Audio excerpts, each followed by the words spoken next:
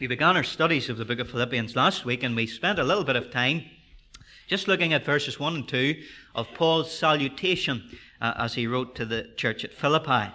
We're going to spend today looking at verses 3 through to 8, which is the part of thankfulness, a sort of prayer in the introduction to this letter.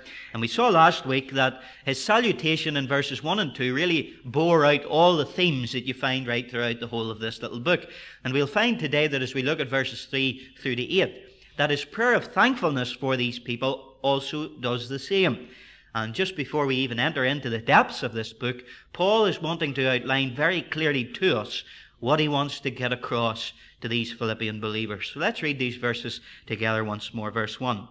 Paul and Timothy, the bondservants of Christ Jesus, to all the saints in Christ Jesus which are in Philippi, with the bishops or overseers and deacons. Grace be unto you and peace from God our Father and from the Lord Jesus Christ. I thank my God upon every remembrance of you, always in every prayer of mine for you all, making requests with joy for your fellowship in the gospel from the first day until now, being confident of this very thing, that he which hath begun a good work in you will perform it until the day of Christ Jesus. Even it is meet for me to think this of you all, because I have you in my heart, inasmuch as both in my bonds and in the defense and confirmation of the gospel, ye all are partakers of my grace. For God is my record, how greatly I long after you in the bowels of Jesus Christ. The subject title that I've given to this message today is A Pastor's Joy in His People. A Pastor's Joy in His People. Now, Paul in verses 1 and 2 changed the conventional salutation and introduction of a Roman Greek letter into the gospel. We saw that he had this sort of Midas gospel touch, that everything he touched turned into the gospel. And exactly the same happens in verses 3 through to 8. As he comes to his prayer, which was often the conventional form in a letter, first of all, they told us in verse 1 who was writing the letter, who he was writing the letter to, and then there's a salutation in verse 2, grace be unto you and peace. And then, usually in any Greco-Roman letter, there is this air of prayerfulness and thankfulness to God or to their gods for the health and particularly here the salvation of those who he is writing to. And he does exactly the same in his thankfulness, his prayer of thankfulness. He changes it into the gospel. And he tells them, I thank my God upon every remembrance of you, in every prayer of mine, verse 4, making request with joy. That is the key to this prayer of thankfulness. This is the epistle of joy. We saw that last Lord's Day morning. But he's coming to these believers, praying and thanking God for them, and he is able to do it with joy. He is showing a pastor's joy in his people. I have no doubt about the fact that Paul was wanting to communicate to these believers and affirm to them the affection and the love and the devotion that he had toward them. But he's also trying to announce to them the themes of why he's writing this letter to them. And we've seen already that the main theme of all of these 4 chapters is that the believer in the Lord Jesus Christ should be joyful. Now, we spent a bit of time last week analyzing what that means and what it does not mean. And the joy of the Bible, the divine joy that God gives to us as a gift primarily of the Holy Spirit, we read that in the book of Galatians, is not the result of happenings in our life. It is not the normal happiness that people in the world are seeking after.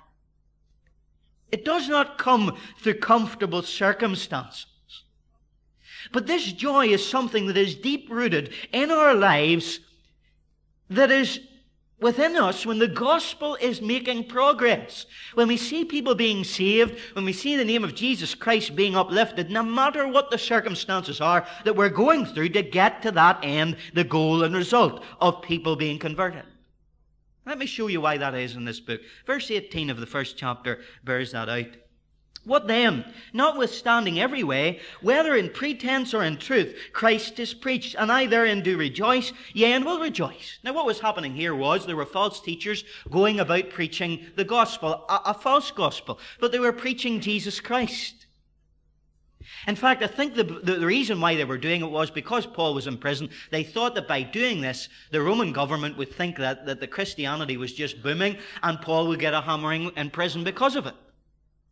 But Paul, because his great goal in life and chief joy is to see the gospel advanced, rejoices that the name of Christ is heard and preached at all. And even as he is in bonds in prison, perhaps getting beaten for these people preaching it outside, he is able to rejoice that Christ is preached at all.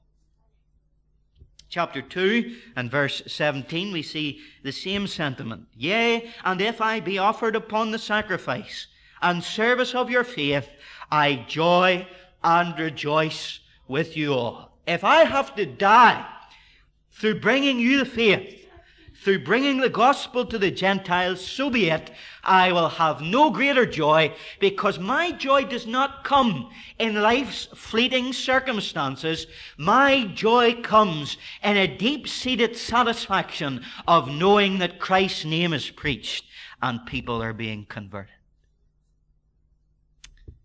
So you see the difference between joy and happiness as people understand it today. Now, Paul was first visiting Philippi on his missionary journey until he's actually writing this book that you have in your hand before you. There are 10 years that have elapsed. And during those 10 years, if Paul was suffering when he met these Philippians, he is certainly suffering over these 10 years. If you turn with me for a moment to the book of 2 Corinthians, in chapter 11, we read an enumeration of the sufferings of Paul the Apostle, specifically in these 10 years that have elapsed since he first visited the church at Philippi. 2 Corinthians 11, verse 24, he says, of the Jews, 5 times received I 40 stripes, save one. Most men couldn't survive once going through that. Thrice was I beaten with rods, once was I stoned. Thrice I suffered shipwreck, a night and a day I have been in the deep, in journeyings often, in perils of water, in perils of robbers, in perils by mine own countrymen, in perils by the heathen, in perils in the city, in perils in the wilderness, in perils in the sea, in perils among false brethren, in weariness and painfulness, in watchings often, in hunger and thirst, in fastings often, in cold and in nakedness. And you could go on and on and on, and there are various other passages within the New Testament that lineate for us the greatest suffering that the Apostle Paul went through. So you don't take it with a pinch of salt when he says that I rejoice through my suffering. This is real. And the sufferings that the Apostle Paul was going through, I would say, make our suffering, some of them at least, pale into insignificance. Yet we perhaps don't experience the extent of the joy that Paul experienced being shed abroad in his heart. When Paul was in Philippi, of course, the real theme of his message that he was preaching was the message of salvation. And we can see through the book of the Acts, when Paul was in Philippi, that there was this joint theme of joy and suffering as he preached the gospel. The two were inextricably linked. They weren't separated. I'll give you one example. Acts 16. Where is Paul? He's been beaten, and he's in stocks in the prison with Silas, and they're singing praises unto God at midnight. And what happened? The jailer gets saved. God comes miraculously, brings an earthquake. They're freed. The jailer's about to commit suicide. Paul says, do thyself no harm. And he says, what must I do to be saved? And he preaches the gospel to him. But what I want you to see is the gospel was going forward in Philippi with joy, joined to suffering.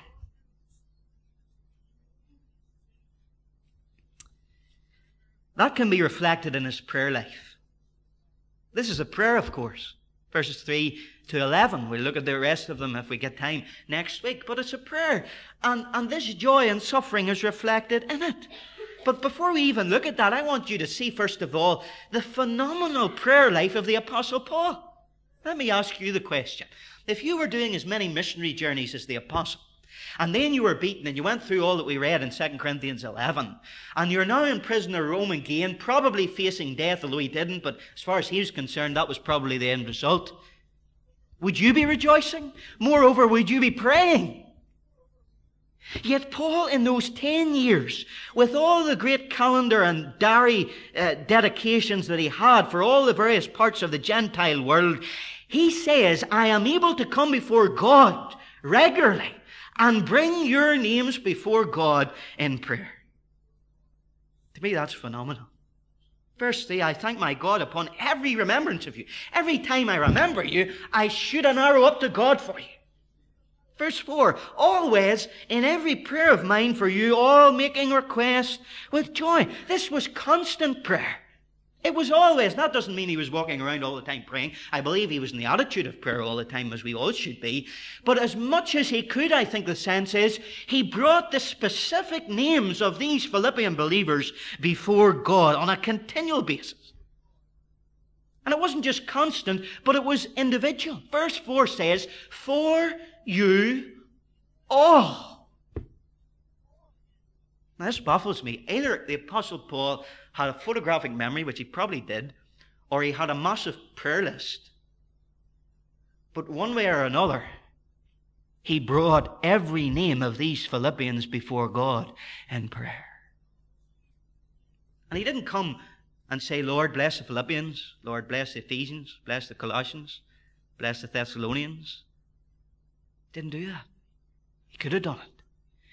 But he took their names and he brought them individually and their specific needs before God. And more than praying for them, the amazing thing to me is he could thank God for them. Every one of them. Now here is where I see a pastor's joy in his people. He could thank God for every single member in the church at Philippi. And many pastors, I reckon, would have difficulty, and I do not speak for myself, thanking God for everybody in the flock. But what this tells me is that Paul majored specifically in this epistle on his personal relationship with the Philippians. Now, people tell us today that, and I think they're right, that personal relations is the key to almost everything in the world. You and I both know human nature, that people like to be thought about, don't they? People like to be remembered. They like to be remembered not with complaint, but with compliments, as Paul is doing here in this epistle. We hear a lot today about public relations. And we tend in the church to poo-poo it. And I know why we do that, because we're not into advertisement or anything like that. We are meant to be epistles written unto men. We are meant to be the advertisement. But public relations was important to Paul in this Philippian epistle. Because the simple secret to any public relations that you look at is to remember the other people rather than yourself. That is the Christian ethic of public relations. In other words, as we looked at in the Sermon on the Mount, if you want people to like you, what do you need to do? Like other people. I hear people in the church, nobody ever talks to me, and they walk out as soon as the meeting's over and never say boo to anybody. If you want people to talk to you, talk to people. If you want people to like you, like other people. If you want people to be interested in you, you be interesting to other people, showing your interest in them. Now, the more we look down this Thanksgiving of Paul, we realize that this is different than any of the other epistles that Paul has ever written. This isn't a historical narrative of what went on in the church. It's not a philosophical treatise or tract. It's not even a doctrinal letter trying to iron out some heresies that were in the church. But more than any of his epistles, this is pastoral. This is a pastor with the heart of a pastor coming to his people and wanting to pray for them, thanking God for them, and wanting to provide in prayer the great needs that they had as a people, their personal needs. Now, if we don't go any further in today's study, there's one thing that this teaches me, and it's that there needs to be personal relationships in the church of Jesus Christ. If we are to minister to one another, if I am to minister to you, and don't forget that you have to minister to me, it's not all one way. There has to be personal relationships. We should build those relationships up. We should cultivate them. We should dig the roots of them deep. We should help them, not hinder them. Now let's move on, because we've a lot to get through. Because in verses 3 through to 8, there are 5 specific elements of Paul's Spirit-engendered joy that was related to these believers. The first is found in verse 3. Let's look at it. I thank my God upon every remembrance of you. Now here's the first thing. Take it down. And if you don't bring pen and paper to these studies, bring them from next week, because you need to note these things down. Recollection of blessing brings joy. Recollection of blessing brings joy. Now Paul here again, as he did in verses 1 and 2, he's not thinking about himself. Who's he thinking of? These other people. Remembering other people rather than remembering his own needs. Now remember where he is. He's waiting trial in Rome. The likelihood is he's been beaten and he's going to face death.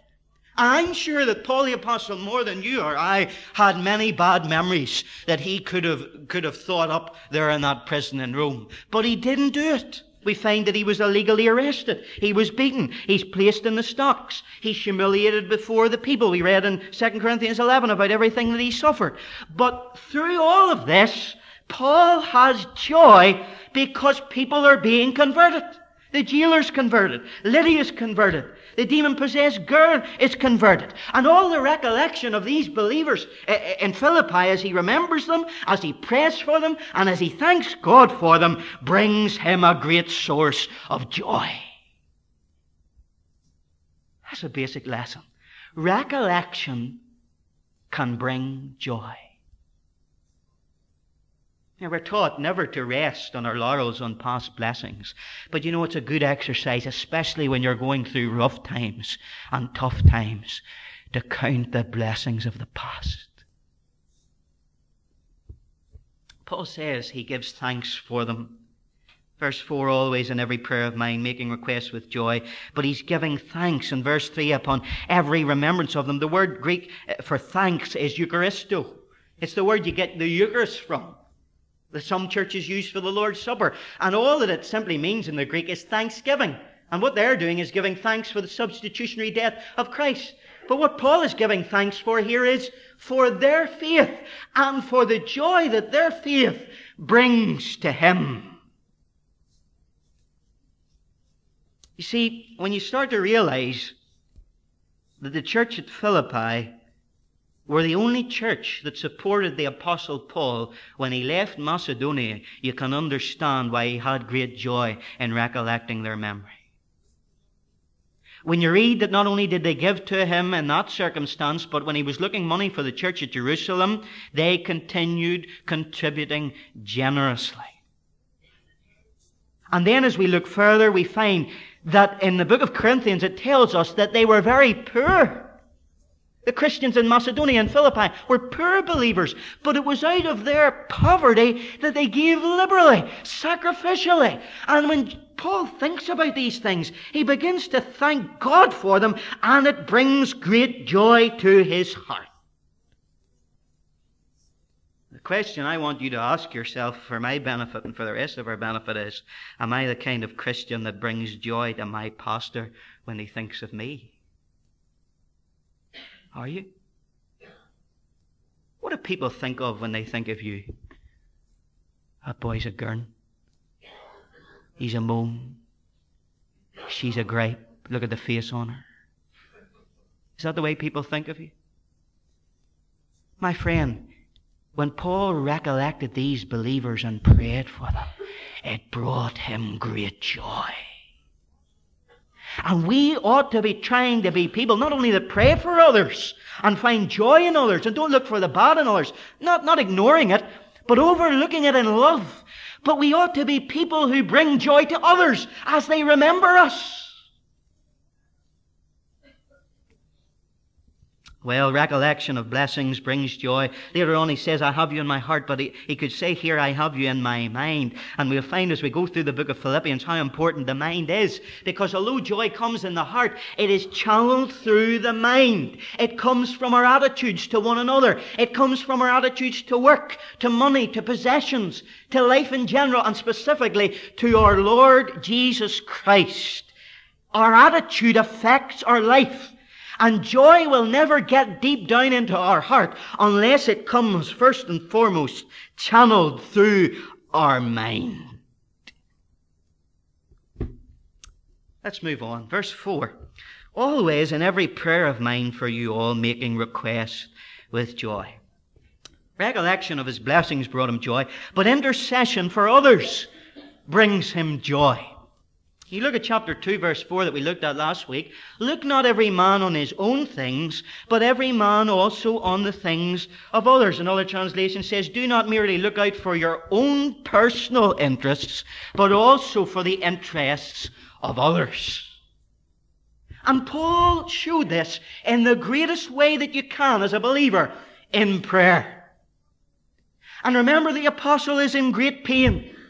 He's in dire circumstances in prison, yet he still finds the time to praise God and to pray for the saints.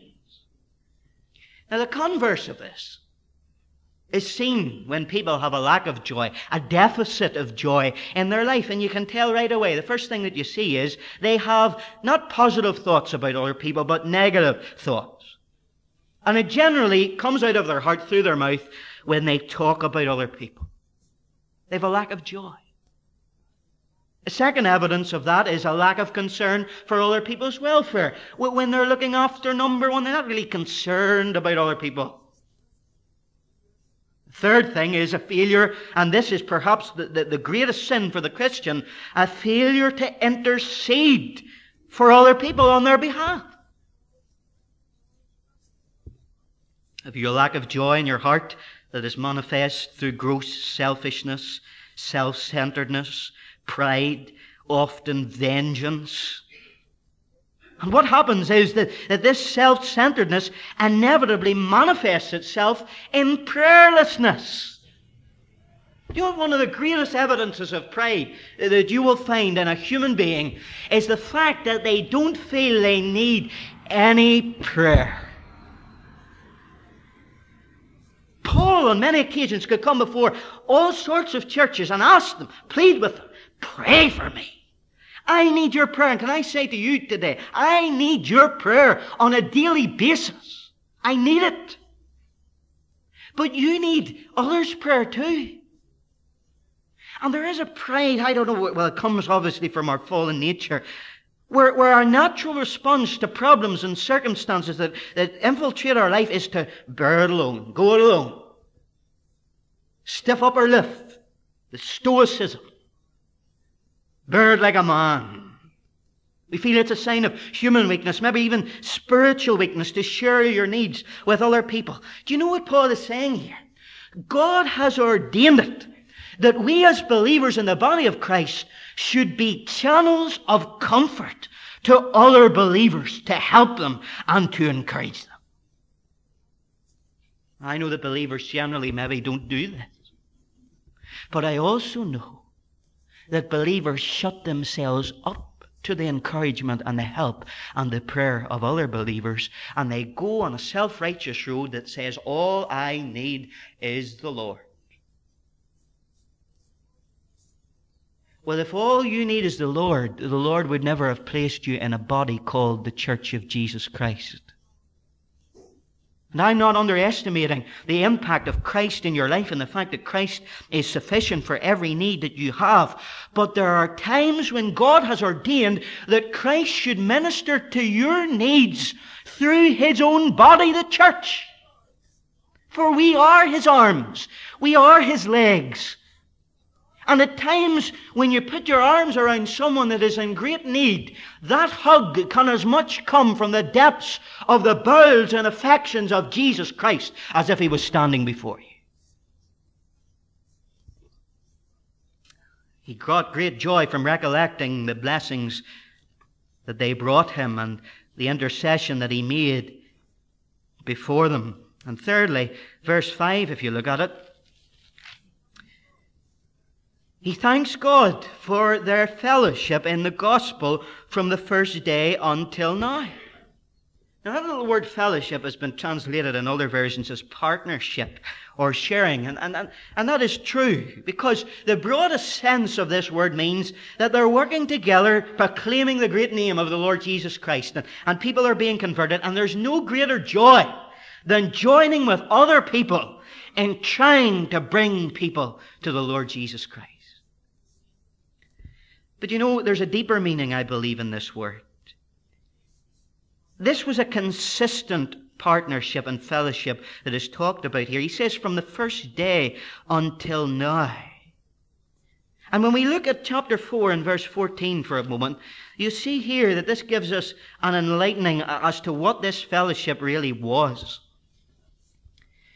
Notwithstanding, ye have well done that ye did communicate with my affliction.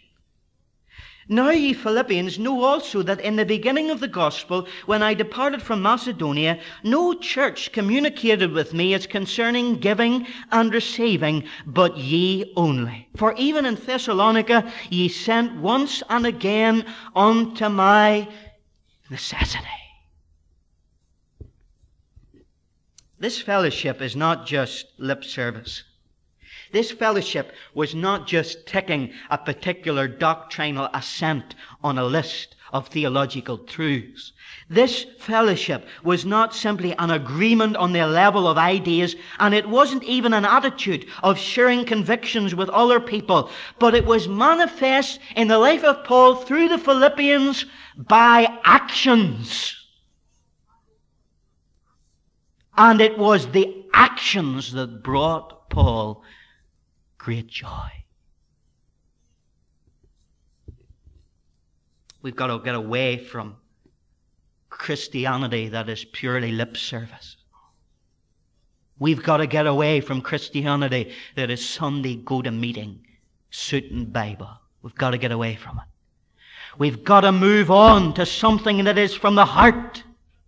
Something that is rooted and grounded in action, that is a costly expression of our commitment to the gospel.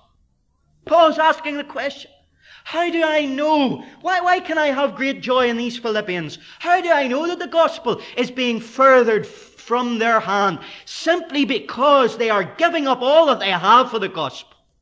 It's costing them. And I know that through the price that they're paying, the gospel is going forward. Jesus Christ is being glorified and sinners are being converted.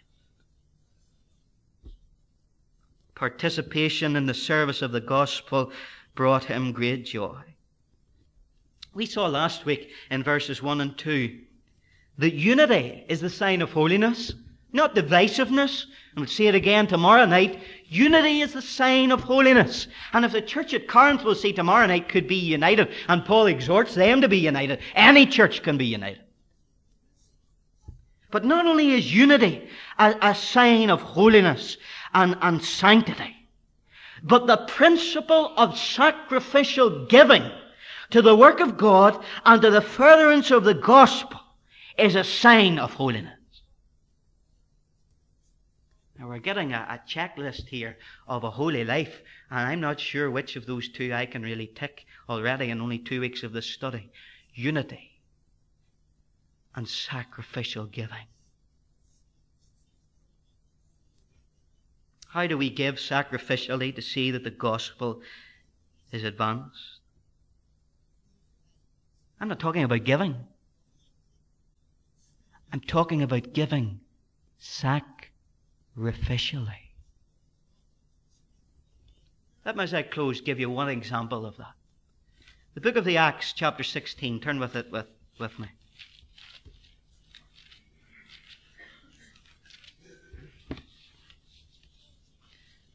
Acts 16, and here we are in Philippi.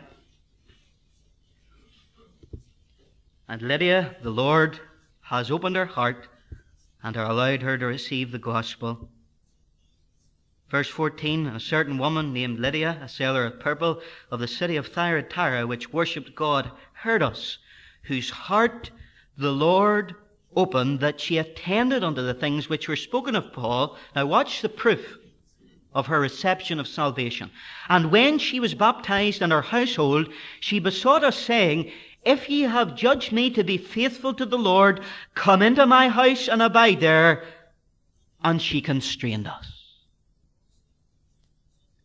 Paul had seen in Philippi believers who were willing to open their home to the gospel, to put food on the table for the gospel, to put petrol in the car for the gospel, to put money in the box for the gospel. You know the greatest judge of how a church is evangelizing? Look at the budget. How much do we spend on it? Oh, it brought him joy that they laid their lives down for him and for the furtherance of the gospel. It brought him joy that he was interceding for them. And it brought him joy that he remembered their goodness toward him. We can have that joy too.